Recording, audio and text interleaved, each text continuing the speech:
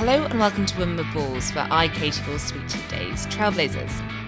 So we've taken a summer break as we prepare for the new series coming to you in the autumn. But for the time being, we're bringing you a special episode from our archives. I interviewed this politician 4 years ago in 2018 when she was Chief Secretary to the Treasury. Back then, she was a straight talker who was gaining a reputation for her speeches and the fact they would often become memes rather than pork markets or cheese. And as a politician who was starting to find their own voice and speak their mind. She's now vying to be the next Prime Minister, and come September 5th is the odds-on favourite to enter 10 Downing Street. She's also a fan of this podcast. I do actually like a podcast which is called Women with Balls. And I don't know if it's by Katy Balls of The Spectator. It's not any reference to male genitalia or anything like that. And yes, I do think that's very good because it has a lot of punchy women on it.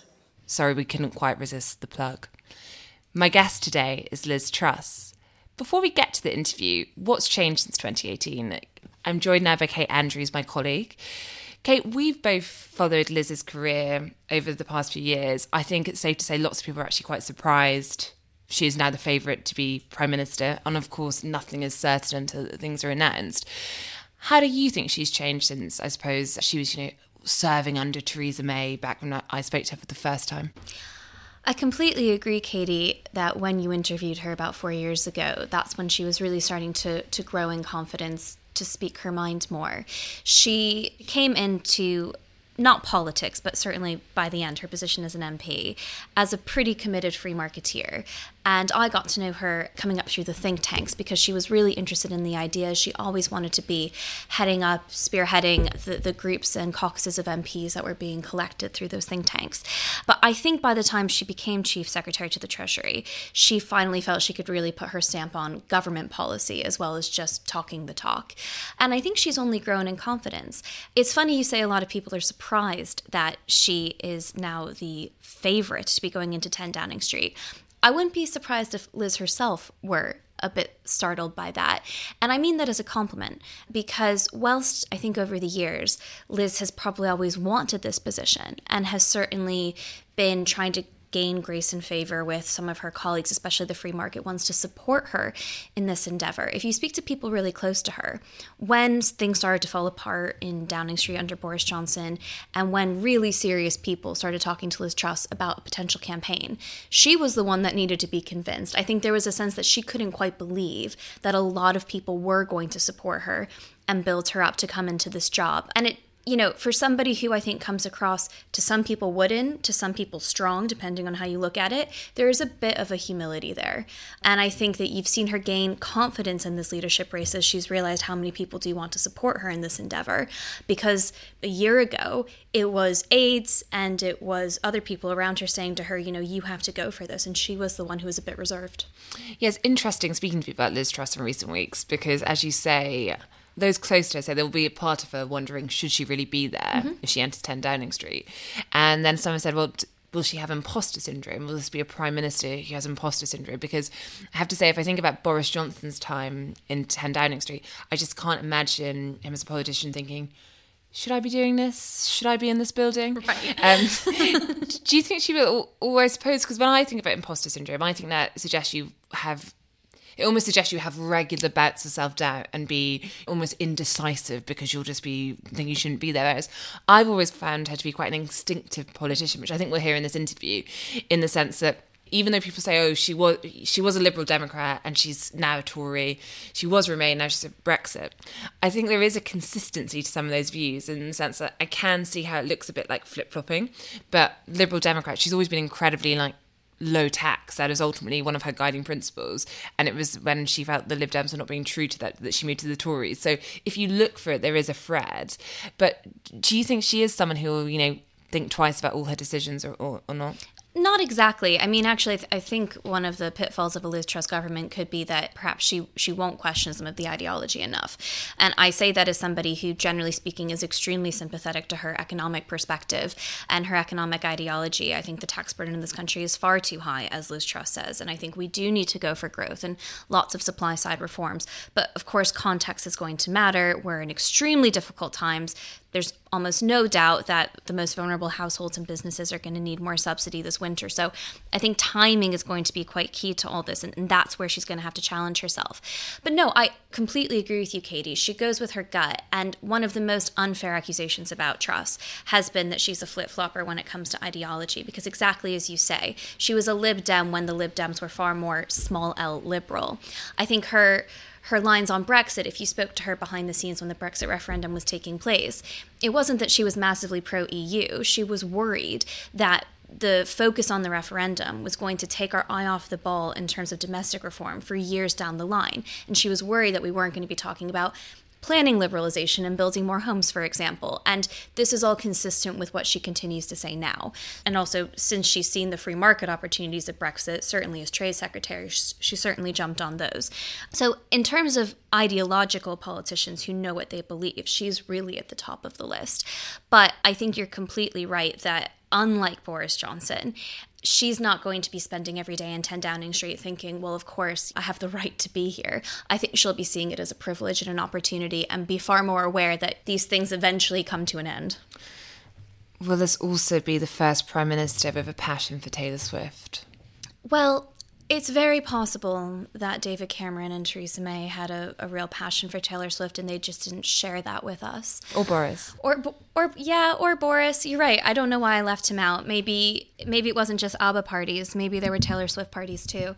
But look, I think that her references to pop culture, Taylor, Beyonce, Atomic Kittens, all the rest of it, I think a lot of people think that she's doing that for show. I think that is just who she is. And Katy, you made an excellent point in your Times column about a week ago that people compare her to Theresa May because she comes across sometimes as quite stiff and wooden. But I mean, if you were stuck in an elevator with Liz Truss, it'd be a very different experience than with Theresa May. I mean, there's Liz Truss, ultimately, perhaps not like Finland's prime minister, but she's a bit of a party girl. I think there's a sense that she can have a bit more fun. And with that, let's go to the episode. But I got smarter, I got harder in the nick of time. Honey, I rose up from the dead, I do it all the time. I got a list of names and yours is in red underlined. I check it once, then I check it twice. Oh, look what you made me do. Look what you made me do. Liz has warned her cabinet colleagues that it's not macho to demand more money, has said Destiny's Child had it right when they celebrated all the honeys making money, and has also argued that millennials are not as left-wing as they are often portrayed. And that's before we even get to Instagram, which we will. Now, Liz, before we go any further, I thought it'd be good to work out how you got to where you are, for us who want some desk inspiration. So, growing up, you grew up in Leeds, where you describe your parents as being to the left of Labour. That's right, yeah. My mum was actually a member of the CND, so my first political experience was being taken on a CND march, talking about nuclear bombs, which I didn't really understand at the time. I think I was age 7 or 8. But my mum's always been a bit of an activist. She was concerned about the world and wanted to get involved, so I guess that's why I first got interested in politics. But after a while, I turned away from the left wing. I was quite inspired by what was going on in politics in the 1980s. You know, Mrs. Thatcher was having a major impact, and I found that really fascinating. And on your journey to the Conservative Party, it's safe to say you perhaps stopped somewhere along the way. Because if we look at your Oxford University days, you were the president of the Liberal Democrats, weren't you? I was, yeah. It was a youthful error. You know, we all make mistakes as teenagers. Some people take drugs. Other people join the Liberal Democrats. I mean, what could I say? But I saw the light. I studied economics. I realised that they'd got it wrong when they were talking about putting a penny on income tax. And they also wanted to join the euro at the time, which I thought was a bad idea. So I plucked up the courage to join the Tory party and defy all of my parents and people I knew.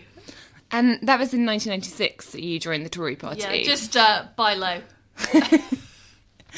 And not a particularly, perhaps, fashionable time to be joining the Conservative Party, if you look at the context. So what was it which kind of triggered you to actually sign up?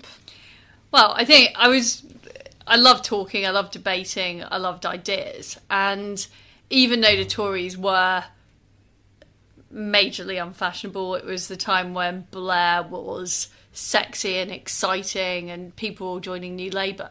I just thought they were a bunch of automatons, and they were quite shallow. And a lot of the things that I believed in, people having more freedom, people having control over their own money, the Labour Party seemed to want to junk those ideas. So that is why I became a Tory. But I did slightly despair of some of the ways that it came across, things like the back to basics in the 1990s. It was a suicidal set of public announcements. And your path to becoming an MP wasn't without problems or obstacles. Seems to be a familiar theme, I know. You ran in a few different seats before you actually got the seat that you won. Were there points along the way that you kind of thought, is it worth it? Or were you always quite determined to be a member of Parliament? The fire was burning, Katie, and it would not be put out. I really, really wanted to do it. And almost the more I got knocked back, the more determined it made me, because I thought, why shouldn't I do it? And I do want to contribute. It is really exciting. And even the process of selection, even the process of going and putting yourself forward can be quite enjoyable. You get to know other people on the circuit. A lot of the people I'm now MPs with, we faced each other across graduate selection rooms. I remember one selection, which is the seat Michael Gove's got. I think Jacob Rees-Mogg was running for that. Me, Andrea Leadsom. So it's... What's it like going into battle with Jacob Rees-Mogg? Well, all I remember is that he slightly unnerved me by bringing, was it the House of Pooh Corner along? And he was sitting there reading that before the interview, and I was wondering, where have I gone wrong? Once you were elected an MP, you quickly were promoted. You were deemed a Cameron cutie. How did you feel about that tag? Well, there's loads of these tags bandied around, Blair Babes, Cameron cuties. I think it doesn't really bother me one way or the other, but what frustrates me is being put in a category, because everybody's an individual. I came into politics for my own reason. Yes, I'm a female politician, but that isn't what defines me. And so it's not the term itself, it's more just being seen part of a group of people rather than somebody who's got their own ideas. An insinuation, I guess, that perhaps one of the reasons you're being promoted is because of your gender. And I suppose it's better to be called cute than ugly then. So you quickly promoted and you kind of moved across the different cabinet briefs, and your first full front bench position was at DEFRA, where I think some people who didn't keep a close eye on politics probably first came to know you about a specific speech at conference in which you stood up for... I haven't been allowed to give a speech since. In which you stood up for British cheese and said that it was a disgrace that we import 2/3 of our cheese. What did you make of the fuss after that? Because it did seem to go viral, and perhaps not in a fully positive way. I was amazed, and I think I was one of the first memes, so I do... But it didn't even come out straight away, so I thought the speech had gone quite well. But I think a lot of people are quite two-faced. They told me it was brilliant. Probably behind my back they were saying something different. And then it got on Have I Got News For You? And after that, that's what made it a sort of viral thing. How do you feel about our cheese imports now? Well, it's still not good enough, Katie. It still isn't good enough. Although it's getting better. Exports are up. So obviously then you moved to Justice and onto that to the Treasury where you are today. And I think if we're kind of looking back at, I suppose, your philosophy from your time, in government, one of the things that struck me was if you feel that you were treated differently because you're a woman in some of those briefs. And I guess one good example was when you moved to Justice and you received quite a lot of criticism. I think Lord Faulkner said that you were an ambitious, middle-ranking cabinet minister whose main ambition was to go further up the greasy pole with no known signs of independence. And a lot of that criticism seemed to be the fact that you weren't a trained lawyer. Even though your predecessors, Chris Grayling and Michael Gove, were technically guilty of the same sin, but didn't seem to get near as much abuse. I don't call not being a lawyer a sin. In fact, I think it's a virtue. But it's always hard to tell, and as a woman in politics, you do face a particular sort of criticism sometimes, and there is this myth aboard, and I blame the thick of it with the sort of Nicola Murray type minister, the sort of sensible woman who's a bit clueless, he doesn't really have a mind of her own and just gets bossed around by spin doctors. And I think that myth sometimes perpetuates. And I am an independent-minded person, but I don't deny being ambitious. what's wrong with that? And when you were at DEFRA, how was your experience there, kind of balancing motherhood with your first cabinet front bench role? Well, it was great. Great job. And of course, all the chocolate that I got sent was my kids were delighted by, and the kettle chips. Thank you very much for them for sending those crisps over. But all of these jobs, they are time consuming. You do have to balance family life with them. And they're also quite out of hours jobs. So in Justice, for example, we had some really severe riots at a prison, which took place over the weekend. So I had to go into the office to sort that out. In DEFRA, we had some really bad floods over Christmas. I remember one occasion when we had to do a phone call on the flooding, a sort of Cobra-style call with officials, and I actually had my kids in the back of the car with all of our Christmas shopping. And we were talking on the phone, and we were parked up in some lay-by in Stratford. And I was talking about the floods, and at one point, my kids started to touch the shopping, and I shouted out, "Don't touch the turkey," on the middle of the phone call, and all the officials like, what are you talking about? And I think sometimes it's a slightly weird nature of politics that you can get caught up in really serious issues at the same time as, many people be off work. And when it comes to moving, I suppose, up the ranks in Parliament, there's often been a criticism that it can be harder for female MPs, partly because the way the system works is you're supposed to be a PPS or a glorified bag carrier, for those not a favour of the term. And by attending lots of these events, eventually you are picked for promotion. Do you think the system is skewed in favour of either gender, or do you think it's actually probably much fairer now than it used to be? Well, in some ways, politics is more fair than other workplaces where, you have to put yourself forward. Whereas in politics, because it's the Prime Minister's decision, you don't have to think, I've got to pitch for a pay rise or I've got to pitch for this job.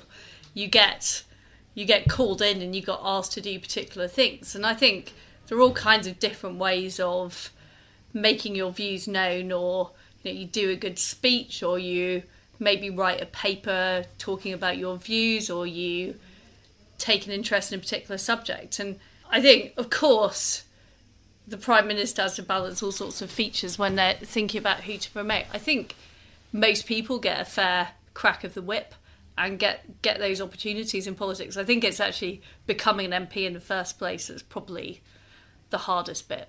In what sense? In kind of getting in terms the time... of the time and effort you have to put in. And I think certainly quite a lot of female friends of mine have been put off by the sort of rejection phase, if you like, of going for it. And you do have to continue and be really, really persistent. I think once people are elected as MPs, there are lots of different ways to succeed. You can be, successful in a select committee, different ministerial positions. And of course, life is unfair and there's all kinds of difficulties that happen. But what I'm saying is you're not required to be here all hours. I think in the olden days, a lot of people would spend overnights in Parliament because of the voting. There's a lot more of a drinking culture, which I think has changed now. And now, one of the things she made headlines for recently, which you mentioned in the intro to this podcast, was a speech in which she appeared to chide colleagues for trying to be macho when it comes to asking for more money. Do you think that there is a difference perhaps between male and female colleagues when it comes to how they approach the task of getting more money, or just in general, what was your point more about people showing off? My point was that real toughness comes from taking difficult decisions. It doesn't come from posturing. And it wasn't, most of the colleagues in question are male. Most of the spending ministries are run by male ministers. But my point was that to be really tough in government, it's easy to spend more money. It's hard to take on the kind of vested interests in, and each government department has its own set of people who want more cash, whether it's lawyers in the Ministry of Justice, whether it's teachers or head teachers in education. There are people with particular interests. And my point is that it's the posturing that I think is problematic when we're trying to keep the budget, within its set lines. And when we're looking at the Conservative Party today, there does seem that there is an inner battle about spending. There are some people who, perhaps like Nick Bowles, who declare that austerity is over. And That's easy for him to say. Yeah, and it's time to splash the cash. And obviously in your role, it's to stop them from doing that. Do you think that most Conservatives still agree with the principle of, small states trying to limit budgets, or do you think there has been a sea change in recent years about spending? The Conservative Party is still a party that believes in low tax. And if you believe in low tax, you have to believe in controlling spending, because if you increase the deficit, that's just tax that people are going to have to pay later on. So one of my efforts as Chief Secretary is to try and make the connection in people's minds that for every penny we spend more in public spending, that is money that's going to have to come from the taxpayer. And it's easy to say it will be paid by the big corporations, it will be paid by rich people. We know that ultimately it's ordinary people that have to pay that. And that is what's the next election is going to be about. Do people feel their wages are getting better, that they're feeling better off? If they feel there's a really high burden on them in terms of the money that's being taken in tax, the charges they're going to have to pay, that is going to be bad for the government. So what I'm asking colleagues to do is think about the big picture. It's not just about spending in a particular area. If the bill goes up, it's not the sort of somebody else that's going to have to pay. It's all of us. And has that involved a few awkward meetings in the Treasury? Every meeting in the Treasury is always awkward. Now, the other thing that recently I think has amassed you a slight cult following outside of cheese is your social media presence. Those two things are related, of course, because the cheese is the meme. Yeah, maybe it's what triggered you to go into this path. But I think it's safe to say that definitely amongst the cabinet, you have the most active Instagram account, probably the most followers. I haven't checked, Katie. I haven't checked. And also I'll go and check now. And also on Twitter. Why is it that you use social media in a way that probably most Conservatives don't at the moment? Well, I love social media because it's instant. You can say what you want. You can get messages across in a different way. I love using pictures and photos. It's fun as well. I mean, it's huge fun. And I think I speak to lots of people who just don't watch the news. They don't read the papers. And that's particularly true, I think, of people who are under 40 or under 35. And I do believe that if we're going to communicate with people, we need to be in the medium that everybody is using to talk about. But I just find I find it fits better with my life. I don't go home and watch the 10 o'clock news. I don't often listen to news programmes during the day. I might read bits of newspaper articles, but I always read them off Twitter. And if that's the way I'm thinking as a politician, if I'm somebody who, works for a company, I'm probably even less likely to read those things. So that's the way I think we need to think about communicating. It is something that the Conservative Party has identified as something they want to work on. I think recently MPs were given an Instagram masterclass, but oddly you weren't asked to lead it. Well, that's very flattering, Katie. Of course it's what we need to do, but to me it's about attitude. And what is different about social media, and you might like or loathe Donald Trump, but he has used social media to get across a different point of view and get directly to people. So you can't use lines to take. You can't just read off a list of statements that everybody in the party agrees. It's got to be what you personally think. And I think that is what everybody in the Tory party need to do. And I think that's quite exciting because it's about freedom of expression. It's about advancing arguments. And that is why it's been successfully used by other politicians. I think that's the lesson we as the Tory party need to learn. And then using your obviously experience from working in government and obviously now in a high role in the Treasury, one of the questions we've been asking everyone who appears on this podcast is their tips for trying to get a pay rise. You have to sign off some, I think, don't you? And it's, yes. So I was wondering what your advice would be. Well, obviously my advice to government ministers is be nice to the Chief Secretary. But the advice, I mean, it's what I was saying about applying for seats. You've got to be relentless. And you've got to have no shame in putting yourself forward and saying, I am capable of doing this job, I'm capable of taking on this responsibility. And you have to have a go. I think in Britain we are too afraid of failure, and sometimes you only learn when you cock things up. And that can be difficult for people to accept. But the idea you just go through a perfect life, you're constantly advancing up the tree, you never make a mistake, that is not realistic about anyone who's ever been successful. So I'd encourage people to try, even if it doesn't always work. Now, for the final section, moving to the present day and the current political situation we find ourselves in, obviously Brexit seems to dominate everything. What's interesting is, although you were for Remain during the referendum, you're often regarded as one of the most optimistic voices on Brexit, at least in the Treasury. Might not be saying that much. Why do you think Brexit provides quite a lot of opportunities? It's an exciting time, something we don't always hear. People voted for Brexit, and I was surprised when it happened, but what I recognise about what people were doing is they were voting for a shake-up, they were voting for something different, and they were voting for something new. And I do think that's exciting. I think post-Brexit gives us more freedom of manoeuvre to do things differently, whether that's trade deals around the world, whether that's some of our policy options here in the UK over things like tax, what we spend money on, whole areas like my old brief at Department of Environment. It's totally transformed. You know, we had no control over that. Now we're going to be deciding our environment policy, our farming policy. I think those possibilities are exciting, and you know, we now need to set out what that future vision is post-Brexit. And this is a great country. We have a very strong economy. We've got a brilliant, you know, culture, way of life. And I just don't buy the argument that Brexit in itself could be, you know, the sort of damaging behemoth that people talk about. I think the future is what we make it, and we can make it positive. And one of the things that's come up in these no-deal notices, as something we need to prepare for, is cigarette packaging. but the reason I bring this up is this a personal issue for you? Well, no. Well, in 2015, if I'm correct, you were one of, I think, 2 MPs to not vote with the government when it was organising plain packaging.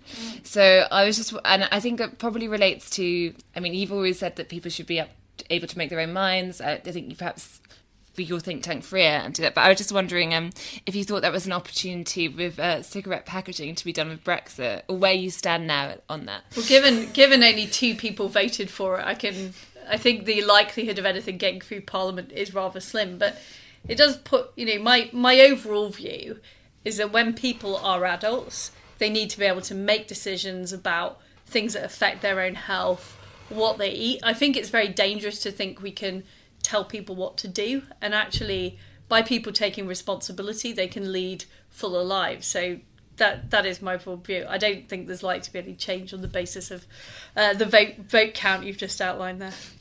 When we look at that kind of end of that point in the Conservative spectrum of politics, you are part of the launch of Freer, the think tank, which we've had a plethora of think tanks basically arise, but I think Freer seems to define itself on trying to empower the individual. And one of the quite interesting things that you've said in relation to that is about young voters, and it does seem often that the left like to claim a monopoly on younger voters and the idea that they're naturally left-wing.